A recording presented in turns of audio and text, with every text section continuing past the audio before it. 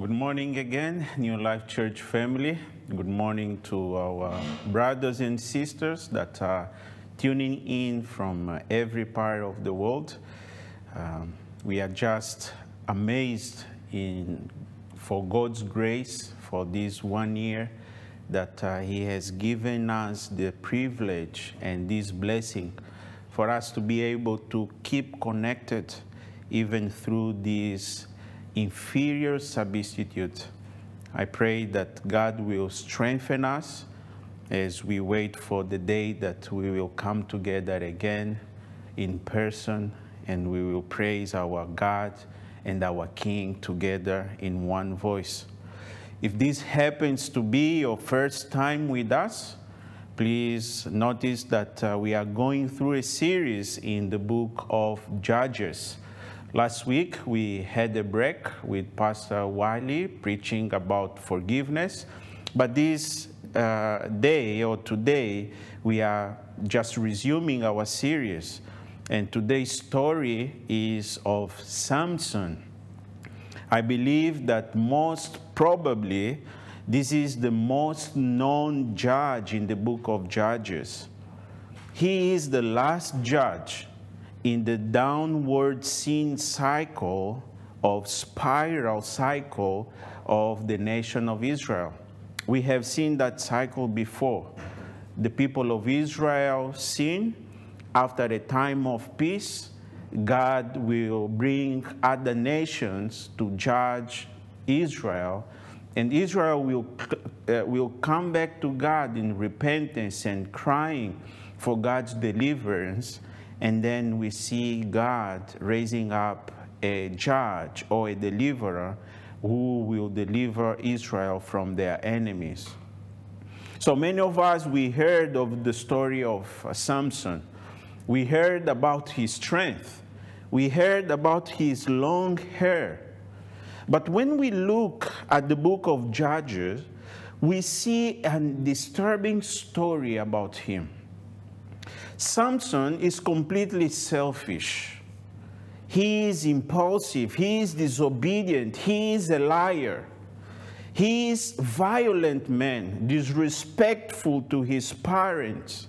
He is a rude man, independent, humanizer, a man full of lust, strong enough to kill 10,000 or 1,000 men alone, but morally weak enough to be dominated by the crafty words of a woman. His life fully demonstrates the spiritual decline of the entire nation of Israel. So Samson's life was a picture of the condition of the nation of Israel entirely. He was the worst judge that we have seen so far. The most detailed, according to the writer of Judge, in terms of his personality, we have a lot of information from Samson, more than we had from the earlier judges. And as we will see, that even after him, Israel's spiritual situation will only get worse in a complete depravity. Unlike the narrative of other judges, this time the narrative of Samson's life, this narrative of Samson's life, we don't see Israel seeking and asking God to deliver them from their enemies. It seems that Israel was resigned to the situation of oppression that they were living in, and they did that maybe because they were powerless when it comes to military. And I believe that one of the main reasons, this can be one of them, but one of the main reasons that Israel was simply living and not asking God for deliverance was that they adapt the lifestyle of the Philistines which were the people dominating them for 40 years. But as we will see, even though Samson is so sinful and flawed in his character, God, because of his faithfulness to Israel, chooses this broken vessel, Samson, for him to begin to deliver his people, Israel, from the hands of the enemy. Samson, a deliverer with the flawed character. That's the title of the message of today. And we will be going across chapter 13, chapter 14, and chapter 15 of the book of Judges. And my prayer is that by the end of this message, the Spirit of the living God will open our eyes for us to see and understand the wonder of God's grace at work in our lives, so that we can appreciate God's grace more and more and lift up our voices in true and sincere praise back to Him. May the Holy Spirit help us, even in the communication or in the end of the communication of the Word, and also in the end of receiving the Word, so that this Word can transform us today. In Jesus' mighty name. So today, before we absorb God's lessons for us from the life of Samson, there are three things that I want us to consider about his life. And this will lead me to my first point this morning, which is Samson's birth. Samson's birth. And we see that from verses 3 to verses 5, beginning the context in which Samson's birth happened. So this is then the announcement of the angel, because Samson's birth was a miracle's birth. And as we read these verses, see if you can remember something similar that you have heard recently in our messages. Samson's father was called Manoah. He was from the tribe of Dan. And his mother was called, and his mother was barren and could not have children. And we see then that the angel of God comes and speaks to Manoah's wife. And these are the words of the angel of the Lord to Manoah's wife, reading from verse 3 in chapter 13. That says the word of God. And the angel of the Lord appeared to the woman and said to her, "Behold, you are barren and have not borne children, but you shall conceive and bear a son. Therefore, be careful and drink no wine or strong drink, and eat nothing unclean. For behold, you shall conceive and bear a son. No razor shall come upon his head, for the child shall be a Nazarite to God from the womb, and he shall begin to save Israel from the hand of the Philistines." So this is the context that we have about Samson's birth. As I said, it is a miraculous birth. Manoah and his wife, they were not able to conceive.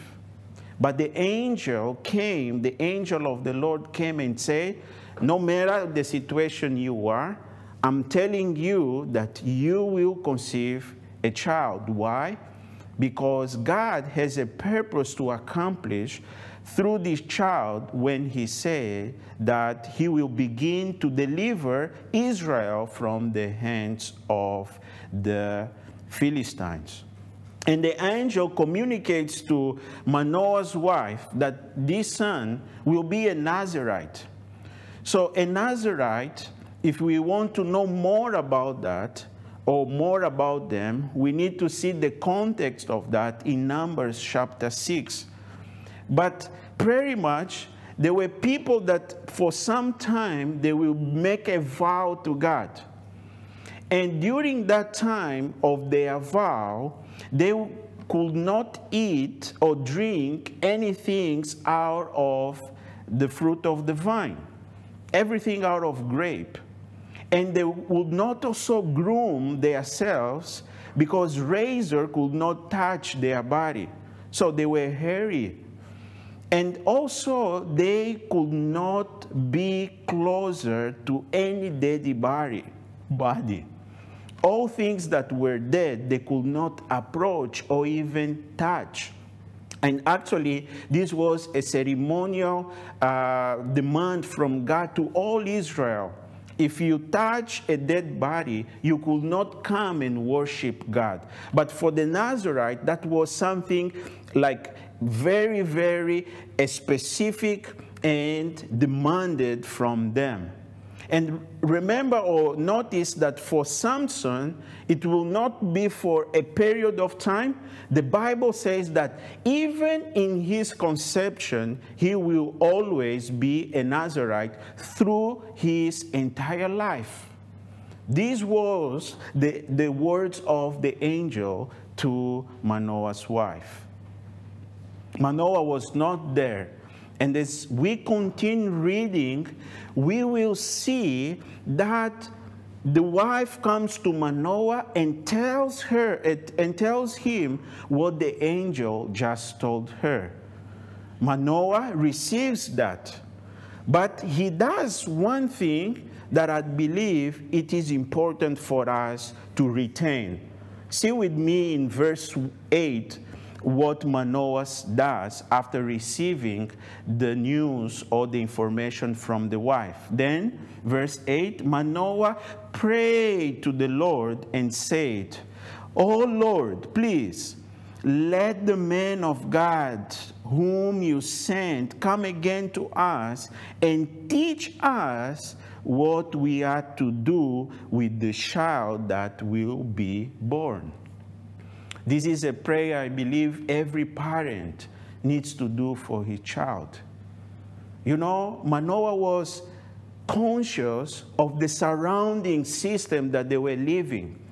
It was not conducive to the worship of God. They were in midst or under the slavery of a nation who was a pagan nation. Knowing that, Manoah received God's word, and then he prays, "Father, reveal me again. Let this man come, and for him to teach us how we need to bring up this child in the ways of the Lord." Parents, this is a daily prayer that we need to pray for our children right now. The world around us, it's very, very totally depraved and not conducive to our child to learn to worship God. And we need to know from God what we need to do for our son and for our daughter specifically. And this is what Manoah prayed. Once again, we see prayer here emphasized. Another thing we can learn about this portion of the Bible is that life begins even in conception. In the mind of God, even before conception, life begins. Therefore, if you need to take a side in the matter of abortion, you know what side you need to take. If Manoah or his wife would abort the child, God's purpose should be accomplished in another way, but they will not be aligned with what God had to do through Manoah and his wife and through Samson's life. And these are two very sober thoughts that we can learn from these verses. But as the story continues, we see then that the angel responds or comes back in response of Manoah's prayer. And we see that in from verses 12 to verse 14. We see then the angel coming back, and you need to have your Bible open and follow me into this reading.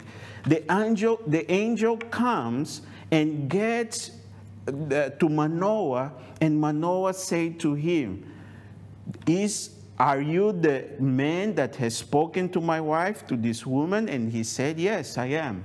And Manoah said, now, when your words, and just notice the confidence that Manoah had in those words, when your words come true, what is to be the child's manner of life, and what is his mission? And the angel said, verse 13, and the angel of the Lord said to Manoah, all that I said to the woman, let her be careful to do that. Let her observe at the end of verse 14. That's what the angel says to Manoah. So we see here that this angel of the Lord is a pre-incarnation of our Lord Jesus Christ. Why do we say so? Why we have that certainty to say so? First of all, you will see here that the angel speaks with his own authority. He doesn't say the Lord says, he says, I say, do as I say. He speaks with authority. The other thing is that he declares the purpose of life of the child to be born, even before he is born. And only God can know that. And we see also that he demands obedience. At the end of verse 14, he says, I commanded her, let her observe. So he demanded that obedience from them, from Manoah, and mainly from his wife. And we will see that when Manoah finished to speak to the angel, he offers a sacrifice. And the angel accepts that worship in the form of that sacrifice. Only God, only Christ accepts worship. If it was a prophet or a common man, they would not accept that. And the last thing, why do we know that this is God himself, the pre-incarnated Christ himself? He says that his name is too wonderful to be said when in verse 18 Manoah asks his name. He says, why do you ask my name, seeing that it is wonderful? And in Isaiah chapter 9, we see that even our Lord Jesus Christ is called the wonderful God. That's why we say that the communication that Manoah and the wife received about Samson's birth is directly from the Lord. Is the Lord that commanded and said those words to them. The question is, do you remember something similar in the Bible? You will see that before Sarah bare a child, Isaac, the angel came. You will also remember in the New Testament, even Elizabeth, she was visited by angel Gabriel before the birth of John Baptist. And Jesus Christ, Mary also was visited by angel Gabriel before his birth. So this birth of Samson was completely miraculous. But one last thing we can learn from this portion. And I know that it is a very specific thing that is happening here with Manoah and his wife. But brothers and sisters, the Word of God says that our God is the same God yesterday, today, and forever. And as we sing in the first song, By Faith, in Mark 9:23, the Bible says that all things are possible to him who believes. Therefore, maybe you are facing also a very difficult situation. In the case of Manoah and his wife was lack of children. But maybe your situation is different, but you can learn from this word that you can trust God. He can do everything. Tom Shiner would put that in this way. God is glorified in faith, in our faith, to Him, because He is honored as the all-sufficient one who can meet every need. I want to assure you from the authority of the Scriptures that nothing is impossible for those that believe in Christ Jesus. Believe in Him. Dare to believe in Him. Put your faith in Him. But as the story continues in chapter 14, we see the second thing we need to consider from Samson's life.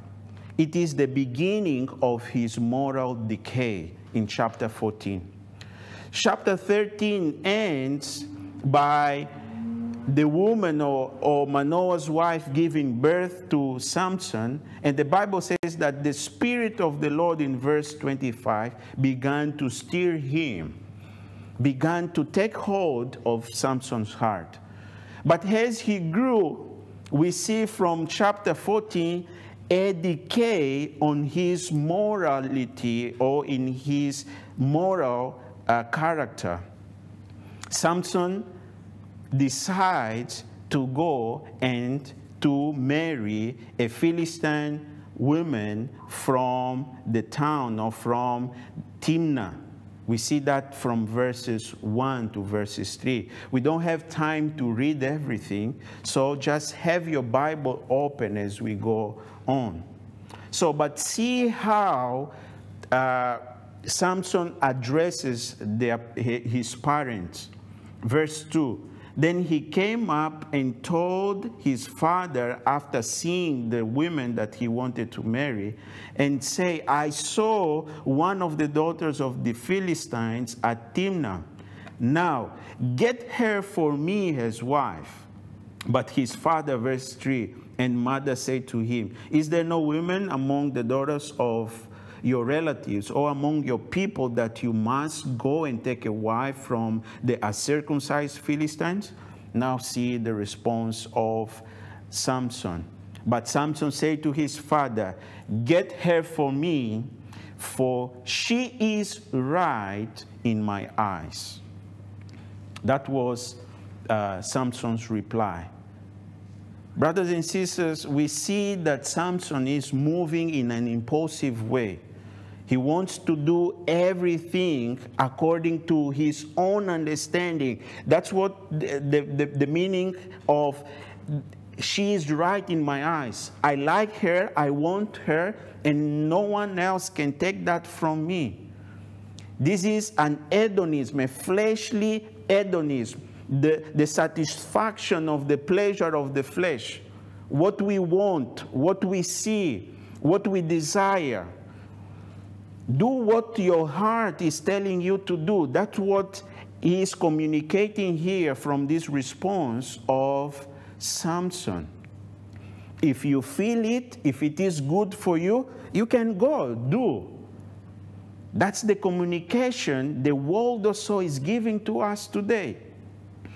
You do not have to care about people around you and not take them in consideration. Be it your family, your spouse or children, mom, dad, and siblings, or even in the church, in your fellow brothers and sisters, even in the society, at your workplace, or even when you are riding in the road. If something you want to do, do it because it is right in your own eyes. But let me warn you here. In the same way Samson declares these words, is in the same way the book of Judges ends, but with additional comment. There is a refrain, an important refrain in the book of Judges, when the Bible says that because there was no king in Israel, everyone was doing what was right in their own eyes. Brothers and sisters, if there is no king in our lives, we are left to do our own thing. And don't think that is a good thing. Romans 1 says that because we have reduced the image of God in our idolatry, God has offered them to their own pleasure, to their own desires. And in the next chapter, you will see the consequence of this attitude of the people of Israel, including Samson. But we need to continue. The time is flying. So what happens after that? Samson is now breaking a law from Israel. He doesn't care what God says, that we could not marry or they could not marry from the pagan people. He goes because he wants to do that. But as he goes, the Bible says that he goes through a vineyard to Timnah. And when in that vineyard a lion comes and he kills a lion with his own hands, as the Spirit of the living God strengthened him. We see that in from verses 5 to verse 7 in chapter 14. And as he kills the lion, of course the lion is dead. So he is now closer to a dead body. And in here, he's breaking one of his Nazarite vows very clearly. And he doesn't care. But see that the Bible says that he does that when the Spirit of the Lord comes upon him. And the story goes on.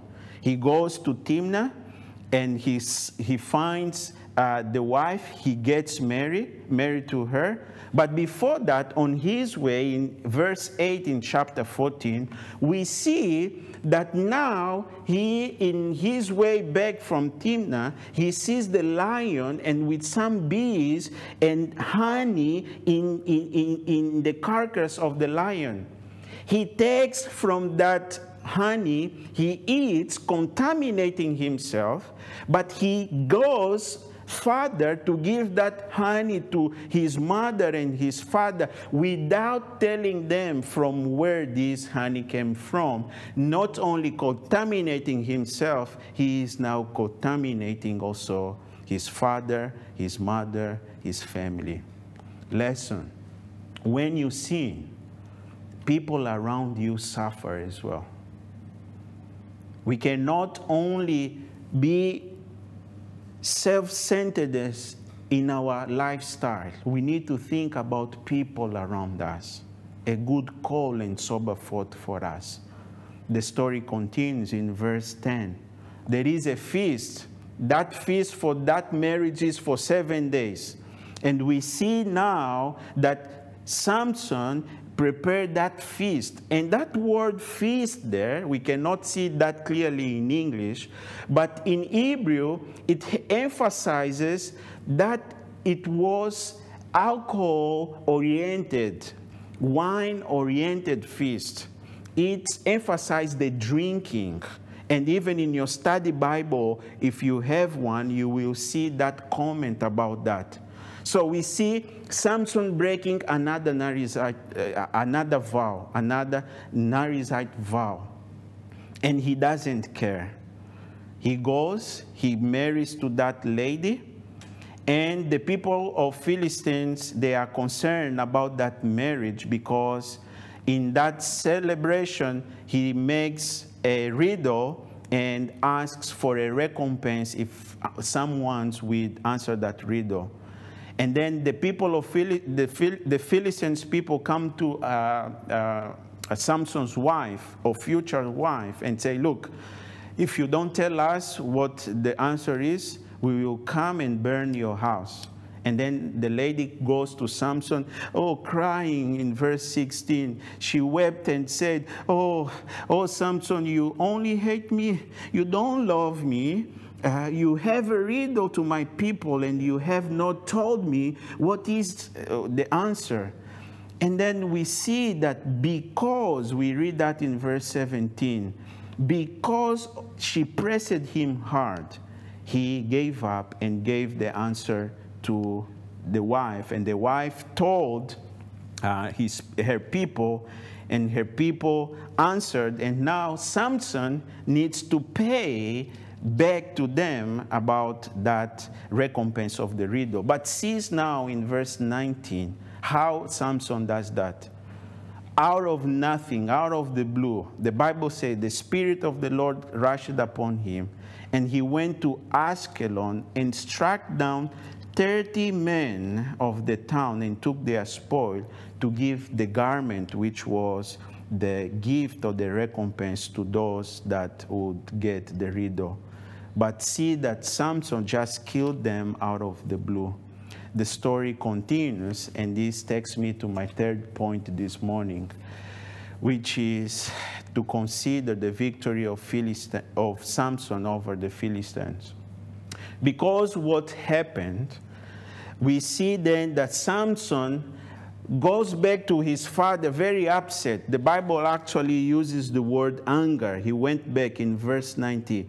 In hot anger, he went back to his father's house. But his wife has left in her father's place, and because the father thought that Samson will not come back, he went in anger. He gave his daughter to a companion of Samson in marriage. But after some days, Samson comes back to meet again with his wife. And the father simply says, look, I have given her to your companion. Can you take my younger daughter? Samson rejects. And then in fury he said, this Philistine today, they will feel me. I will do something to them. So he takes 300 folks and he goes, he burns completely their crops, grain, sorry. Their grains completely. They are filled. He burns that. And then when the Philistines notice that, they come and they ask, who did that? Samson, because his father-in-law has given his wife to his companion. Then they say, okay, we will come and kill the father and the daughter. So the father-in-law of Samson and his daughter, which is Samson's wife, burned alive. And Samson in fury say, I'm going to wipe them all. Then he kills all of them. See, the cycle of not forgiveness come into life of those that don't absorb some pain in their lives. Because there was not forgiveness, one kills another, another kills another, and the cycle continues. When Samson finished to kill these people, he goes back to the cleft of a rock in Itman, verses 8 in chapter 5. But then the Philistines, knowing what Samson did, they come and they want to jail and to have Samson in their custody to kill them.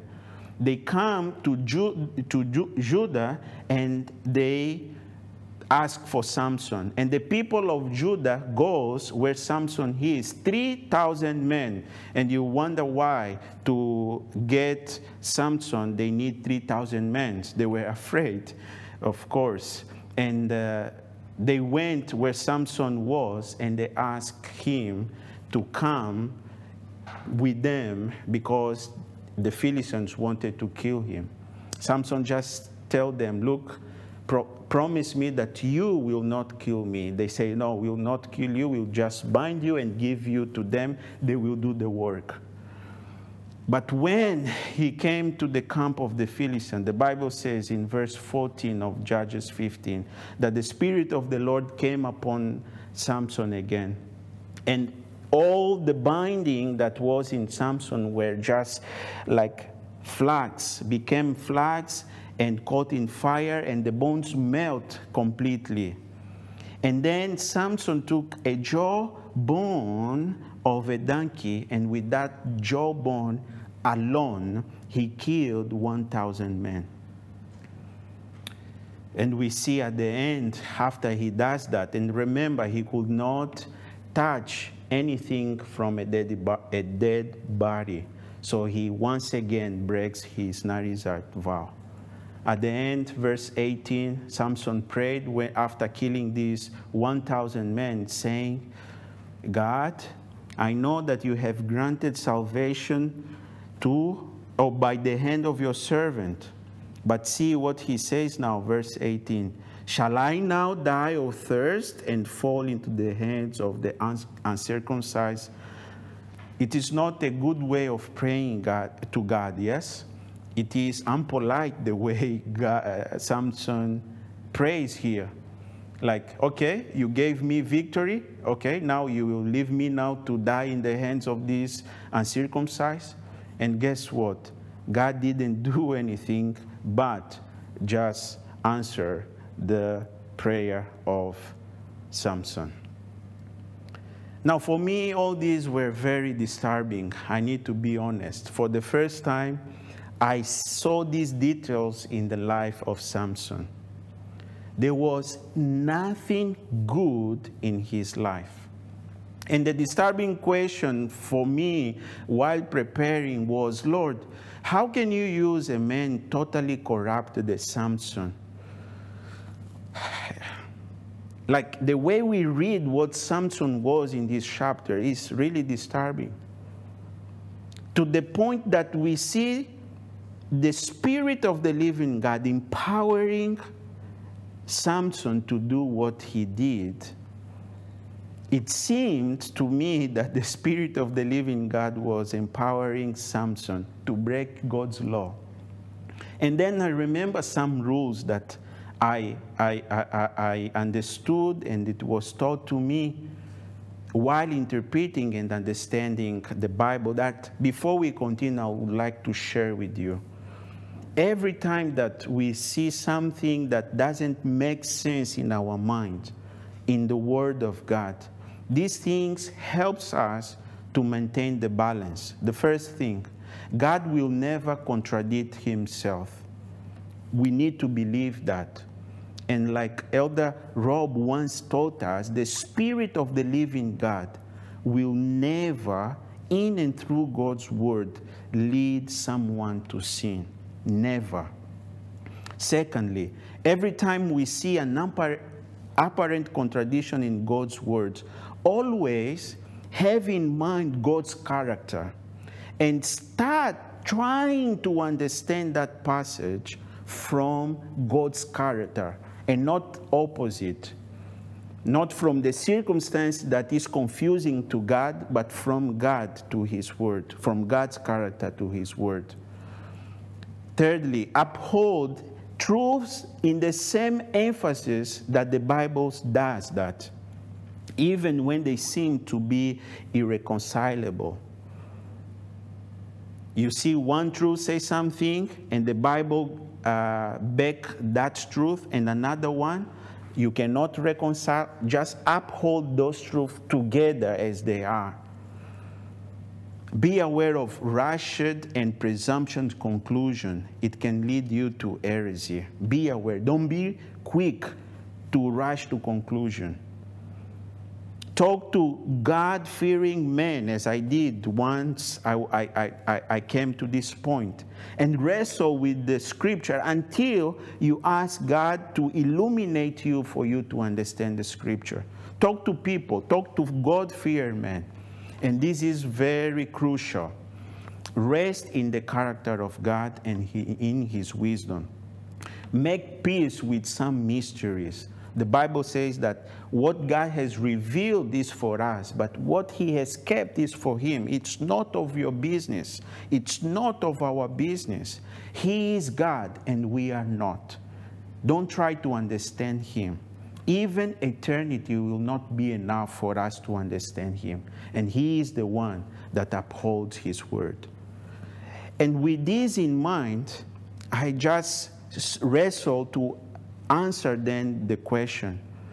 But it will be wrong for me to conclude that the story of Samson is saying that we can go about anyway sinning as we want, and God still will use us and he will be okay with it. It is a wrong conclusion at all.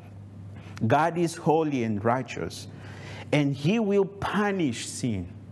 Please don't doubt this. Don't have any doubt about it. He is a holy and righteous God. And as a matter of fact, Pastor Garrett will preach that next Friday.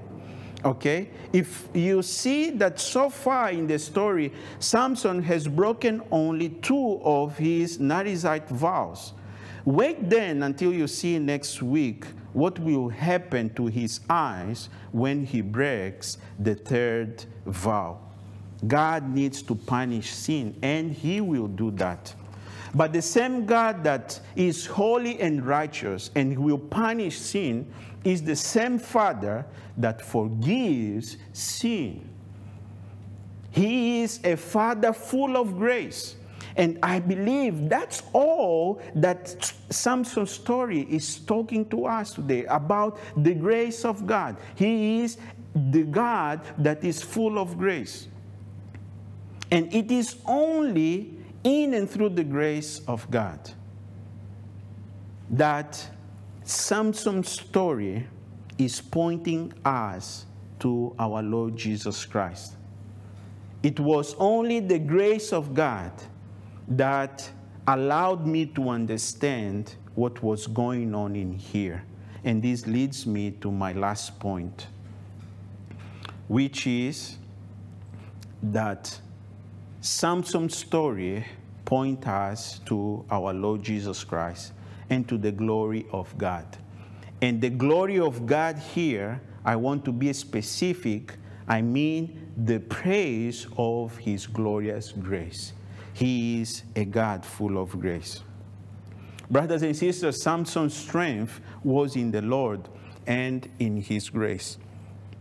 God has vowed in himself to do something through Samson before he was born. He wanted to save his people, and he vowed himself because he declared that. He says to Manoah's wife that Samson will begin to save his people. And because he promised, and because he is faithful, he had to do it even through a broken vessel like Samson. It is not because of Samson. It was because of him, of his grace and his promise. But we say, how come? We cannot really grasp that. But the way we can answer that is to look what Samson did outwardly and bring that to us inwardly. All those sins that Samson committed outwardly, we see in us today. We are sinners. And if you don't have anything in your heart wrong, you can take the first stone and just stone me right now. But I know that if you go deep inside of yourself, you cannot do that. Why? Because you see sin in your heart. Therefore, if you say that it is not fair for God to proceed in this grace to Samson, then you are asking God right now to pour his wrath in your life right now. I don't know if you are the Holy One, holier than thou, Mr. Right, Mrs. Right, but I know that I am a sinner. And even if I have the courage to stand and to speak God's words to you right now, it is only because of the grace of our Lord Jesus Christ. What about you? It is only the grace of God that allows us right now to stand before him. Otherwise, his wrath would consume us completely and destroy us. Are you thankful about that, brothers and sisters? Do you praise him for his grace? I say that Samson points us to Christ.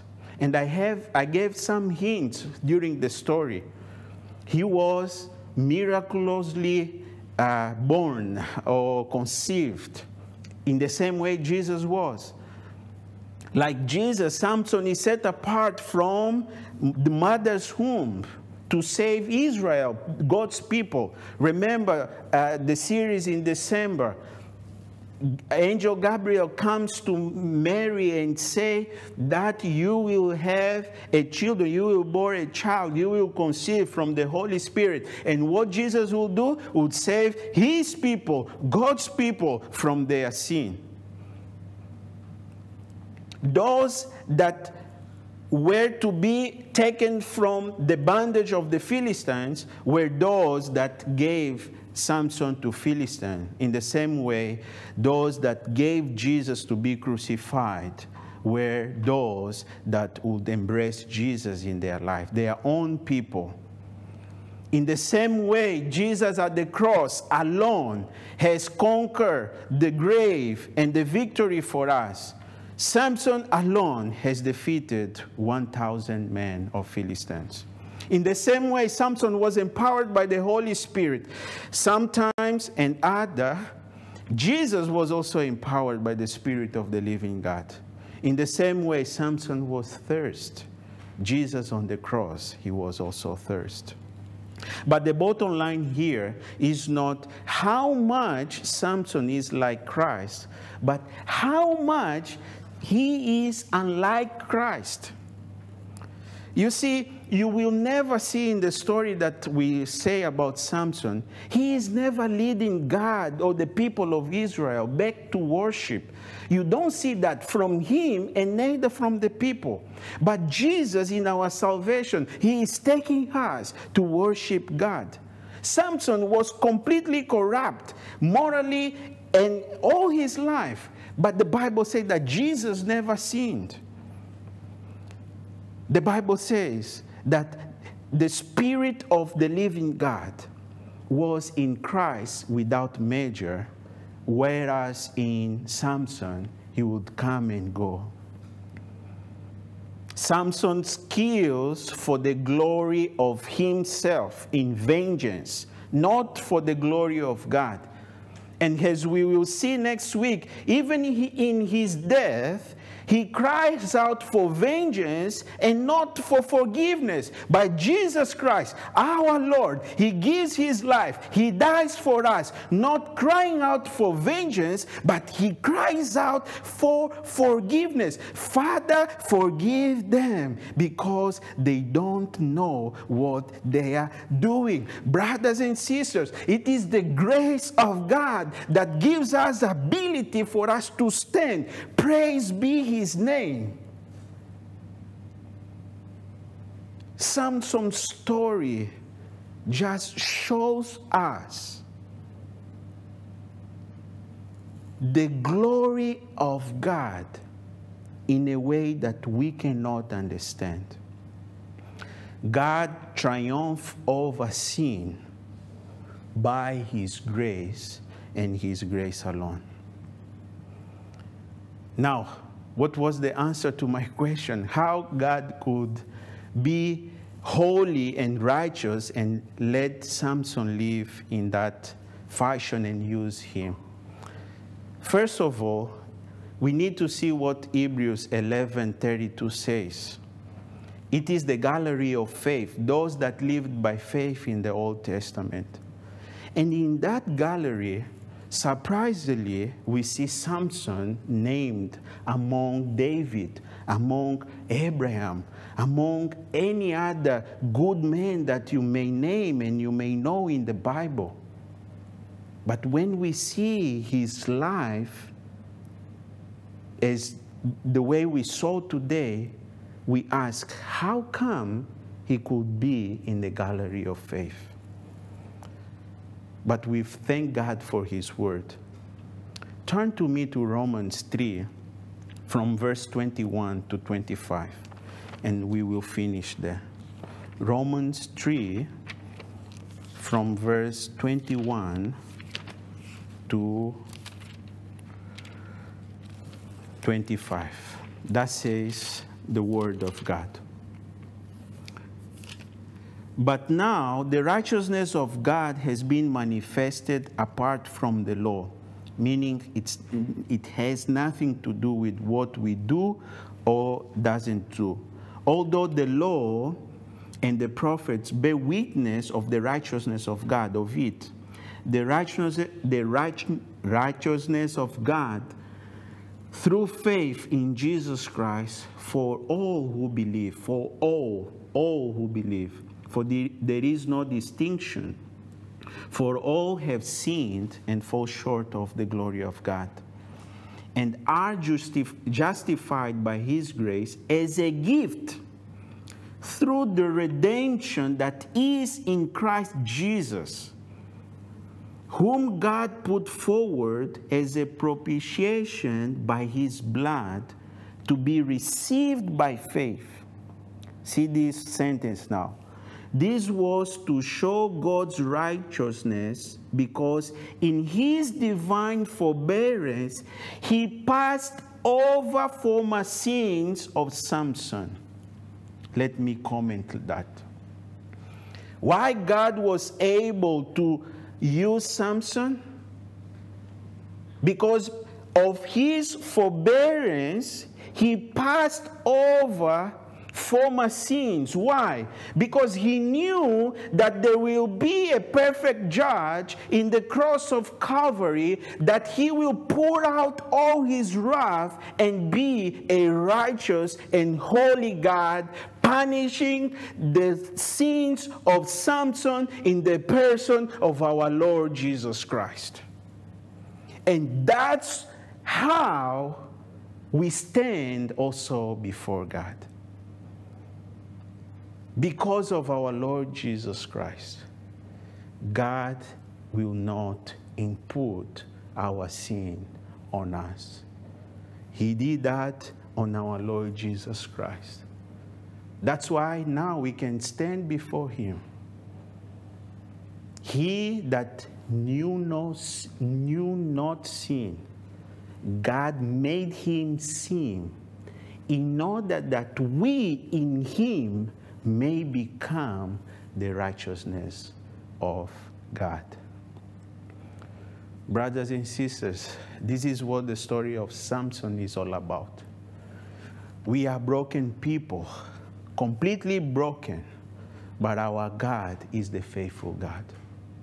In our brokenness, he is glorified. When we are unfaithful, he is faithful because he cannot deny himself. It is all about God. It is all about the praises of his glorious grace that he has bestowed to us in our Lord Jesus Christ. To him be all glory, adoration, and praises, now and forevermore. In Jesus' name we pray. Amen. Let's pray. Father, we bless your name for the grace of our Lord Jesus Christ.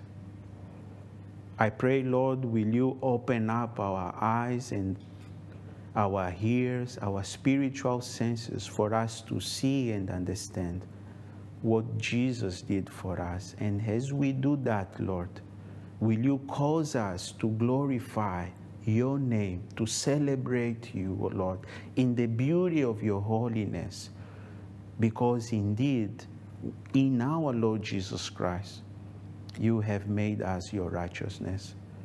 To you alone be the glory. I pray for those that needs conviction in their hearts to receive Christ, Lord, that your Spirit will be at work, and that they will not reject, oh Lord, the grace that you have given us, Lord.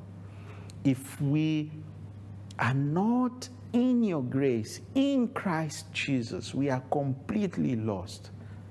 So let people that are hearing us listen to this message, understand and receive by faith the gift of salvation that you have given us in our Lord Jesus Christ, so that in the ages to come, your grace will be praised, as we see in the book of Ephesians. Lord, we believe that you are able to do exceedingly above anything that we can ask or think, according to your power that is at work within us. To the praise of your glorious grace in Christ Jesus, we pray and believe. In Jesus' name we pray. Amen.